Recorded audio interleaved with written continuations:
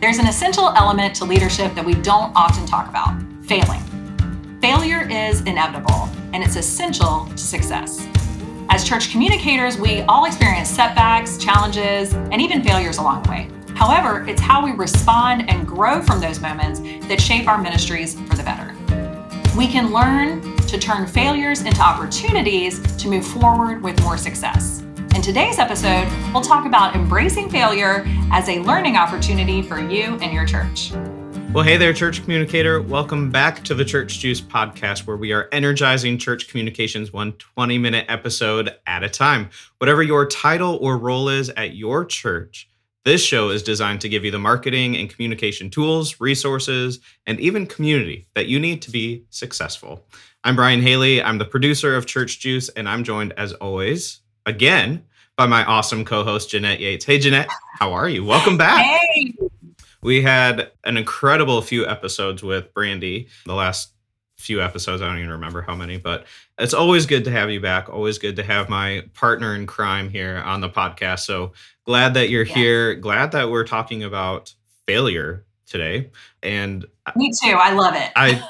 It's one of those things that I've learned to embrace, I suppose. Nobody likes talking about it naturally, but there are so many good things that we can learn from failing and from failure. And it starts with really, I think, redefining what we think about failure and how we think about failing. And in ministry, failure can look a lot of different ways. It may not be a multi-million-dollar marketing, failure or something like that. But even in communications, there are tons of opportunities for us to grow and to be successful. And so part of growing and part of being successful is being able to identify and learn from our failures. So I'm excited about today's topic. Me too. And, when you were talking about not every failure is one of those epic, very expensive failures. But I did have a time when I was working for my church that I was so excited about the free hot dog dinner that we were having as part of our fall festival. And all of our community promotions, I talked about the free hot dog dinner. We were going to have it. I had this whole thing in my head. Mr. Joe was going to be grilling hot dogs. We were going to have all the fixings. You should come. Guess what, Brian? There was no hot dog dinner. It wasn't a thing. I made it up in my brain. I confused the fall festival with some other thing that we did and so anyway, I had to fix that. All right. But it was a funny failure, and it could have been very expensive, but luckily I reined it in. How long did that go before anyone caught it? Well, you can tell how much the actual staff reads the... Yeah, that's one way to find out. Yeah. But I mentioned it in staff meeting about, I said something about it, and they were like, Jeanette, that's not for this event. Yeah, so I had to reach out to all of our, publications and then send a couple of emails that were like, my bad. Yeah, but what I did was embraced it instead of just trying to pretend like I didn't make a mistake. I could not do that. Right. That was not an option. I had to just say, hey, I was so excited about this that I jumped ahead. We're going to have hot dogs at this thing, but for this, and it ended up being a good learning experience for me. So I am glad that we're talking about this today. Well, yeah. And, I think that's really a great place to start, because one of the ways that we can redefine how we think about failure is really to see when we fail as learning opportunities or ways for us to grow in our leadership, in our professional skills, interpersonal skills, all of that.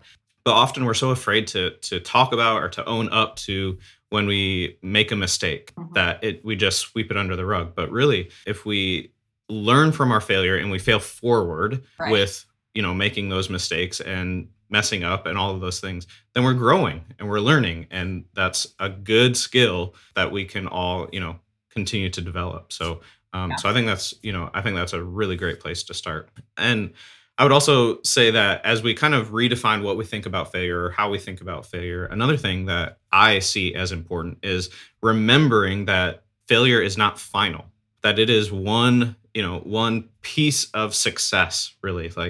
If you read any book on leadership or on failure or any article, anything, that failure is always leading to, well, not always leading to success, but success happens because of failures first. Right. And so we can point to like tons of examples of that, right? But, Okay, I heard this we've all heard like the, how many free throws that you miss before yep. We've heard famous sports analogies and famous stories. But I heard this the other day that I did not know. Formula 409, the cleaner. Okay, yeah. You know what I'm talking about? I don't know if it's as popular as it was back in the 80s when I was having to clean my house like all the time. bathroom and the kitchen cleaner and stuff, right? Yeah, okay. Yeah, it's like a bathroom kitchen cleaner. Yep. Okay, Formula 409 is named that because formulas 1 through 408 did not work. That's a lot. That's of testing. Yes. Okay. So that's, a great example of failure leading to success. But to your point, moving forward, I would add one more thing about failure too, is that you can fail at a task. So a task, you're a task or you promote something that doesn't exist, whatever. That is a failure. You're not a failure. Something that you are trying to do did not work. That is the failure, not you. And so I think a lot of times if we're attaching ourselves and our value to that, to our ministry, to our emails, to our website, to all that thing, right? That's a little bit harder to deal with failure. But if we can just know, oh, that was a thing, that failed, I'm not a failure. Oh. And it's really, so I have a 5-year-old who's trying to learn how to ride a bike. And obviously this is like, everyone gives this example, right? But I've realized that my daughter instinctively, like if she falls or she, fails at riding a bike, that is her identity. And so separating the two and figuring out how to separate the two has been a challenge for me as well, trying to like reinforce her that just because she fell doesn't make her a failure and that we get up and we try again, right?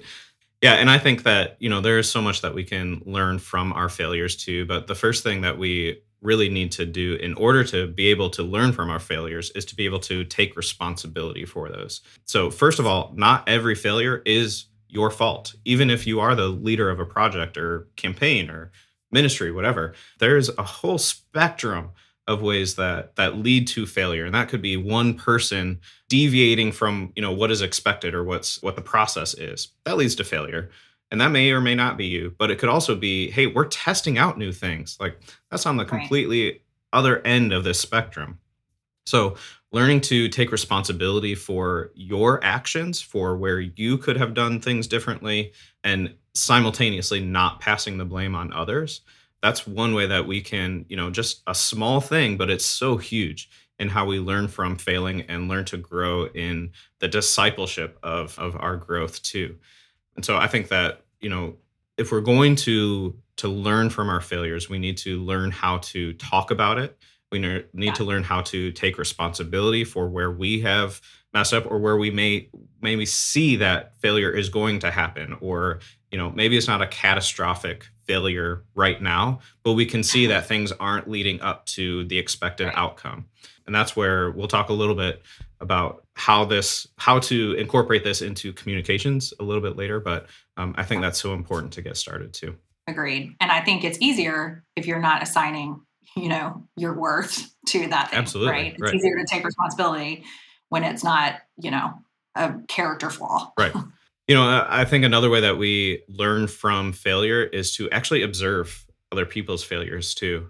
I think, we look at like Pinterest fails or YouTube fails or all of these things that, people trying to make cakes that look nothing like the Pinterest picture or whatever, right? But one of the ways that we learn how to do things well or do things better is by learning at and looking at ways to not do something. So I was reading an article as we were preparing for this, and it was talking about like learning to ski, snow ski. You're going to learn how to ski for the first time a little bit better if you watch videos on YouTube about how, mistakes to avoid, or if you're learning to play a sport, same thing, or learning a new skill. What should you avoid doing? Those are all ways that we can learn from other failures, right?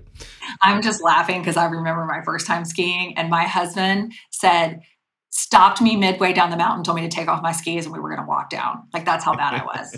But I learned, that was a failure time. That could be a whole different episode about what I learned from that failure. But the bottom line is, yes, I did, I probably could have stood to watch a few videos is my point. Yeah. Right. I had no idea. And as we observe other failures, it also brings into this kind of corporate mentality, and by that I mean like team mentality, not business, but a collective mentality of learning from each other and talking about failures and really creating this culture of trying new things, being Mhm. okay with when things don't go the way that we planned all the time, because that's going to happen, and creating this culture where we are learning from the experience itself. And that really starts with, like I talked about a couple minutes ago, or like we discussed, taking responsibility for our failures or where we messed up or where we see things kind of went awry, observing other people's failures, but creating this culture where we can learn from and take the opportunity to learn from each other and try new things. Yes, you're going to see failure, but you're going to see greater success. You're going to see greater buy-in when you do that too, Mhm. greater ownership from your team, volunteers, staff, whatever that looks like. So in your position in your church, you may not be, the senior pastor, maybe you are. You may not be a person in charge of a huge team of people on staff, but whatever your role is, you are a leader. And as you build your volunteer team, building this culture of being okay to try things, try new things, and being okay with talking about what we can learn and how we can grow from those experiences is a great way to learn from failure, to grow together, and to grow not just empathy, but also this culture of actually caring and feeling like we are a part of something. And that's something that you can do regardless of what your role is at your church. We have something where I work. We use Slack to communicate as a team because we're all over the place in the world, and we have lots of channels, but we have two. One is called Crushed It, where we get to hype or celebrate other members of the Mm, team when they've done something really well, when they've had a great success. But then we have another channel called Muffed It. I guess that's like a sports term or something. My boss named it. Now you're not allowed to point out someone else's mistake, but we are encouraged to point out our own that's mistakes, awesome. our own failures. And then typically what happens, because we have this team, this culture of talking about this kind of stuff openly, is we say, this is what I did, totally screwed up here. This is what I did, but next time I'm gonna blank. And either, or sometimes we don't have an answer, but someone else will come in and say, that's okay. One time I did this, and this is how I solved that Yeah. problem or something. So it's a really great way to have that, we strive for excellence, we strive for success, but failures are going to happen. But talking about them as a team is really great. And I've heard some families and some churches do like, tell me one thing you failed at today. Yep. The question they ask. And I think that's a good way to just normalize failing. Yeah, I think we talk about celebrating a lot, or like celebrating wins and things like that, but we don't always talk about discussing the failures that happen too and normalizing that, because they happen and they happen daily. Like you were just saying, like at the family table, talk about, or the dinner table, talk about, what was your failure today, or what did you fail at? I think that's awesome. That's a great idea. As we talk about failure, we are obviously a podcast about church communications. We're all about church communications. So we talked a little bit about how to incorporate this into your team and building that culture. But there are other ways that I think learning from failure really relates directly to our role in church communications.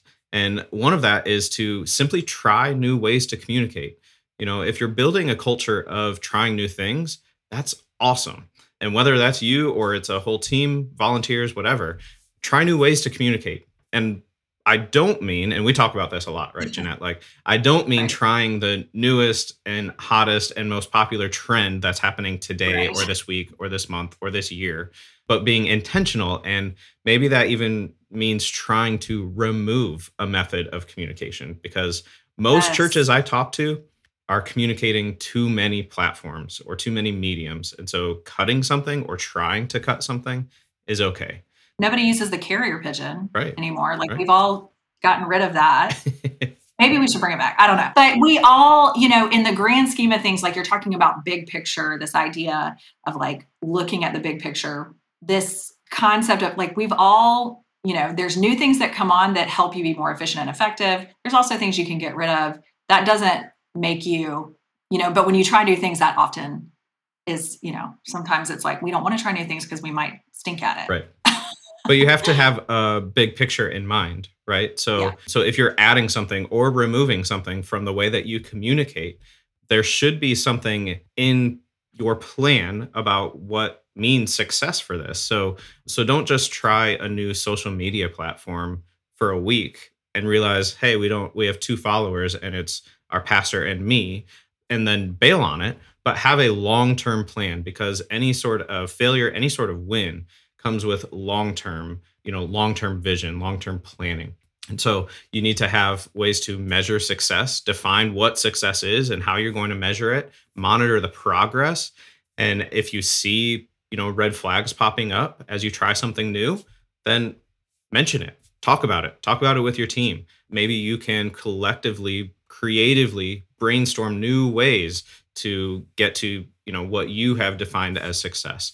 But being able to try new things, yeah, you're going to fail, but that's okay. And that's how we get to greater success. That's how we get to communicate, connect with people in a greater ways when we try new things. If we're just doing the same old thing over and over and expecting different results, that's never going to happen.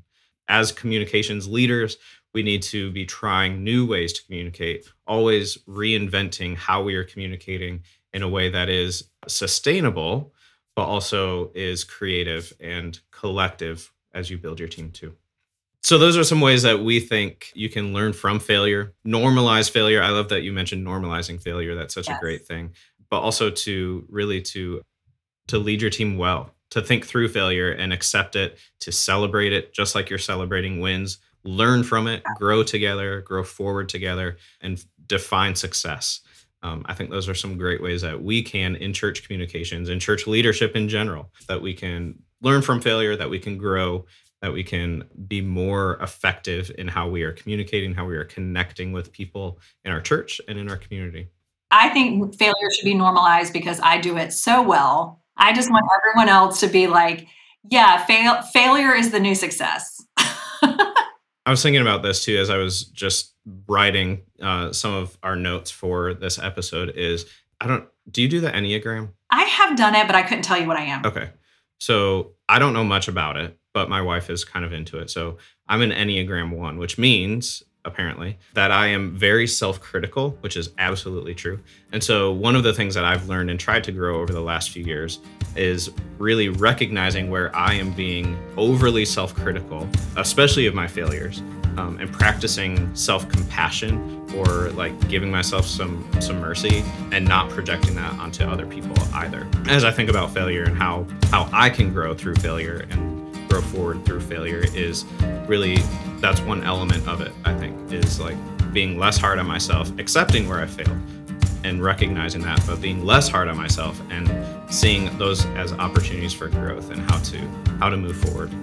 And so I think that's just another like small nugget and element to failure, because we're so afraid about failure, so afraid about talking about it and owning up to it a lot of times. But it really is such a normal part of life, and everybody fails, small or big. Like we all fail daily, right? We're also all sinners, so there in itself is failure. Yeah, so that was just kind of a random rant that we'll end on. Well, hey, thank you for taking time out of your busy day to listen to the Church Juice podcast. But really, listening is just the start, and we know that.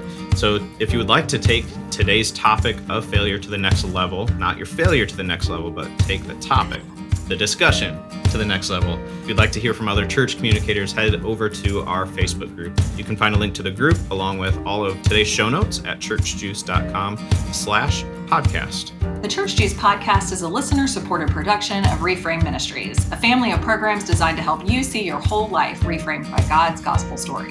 Church Juice is produced by Brian Haley with post-production by Minimal Media Company in Grand Rapids, Michigan. For more information about Church Juice, visit churchjuice.com. For information on Reframe Ministries and our family of programs, visit reframeministries.org.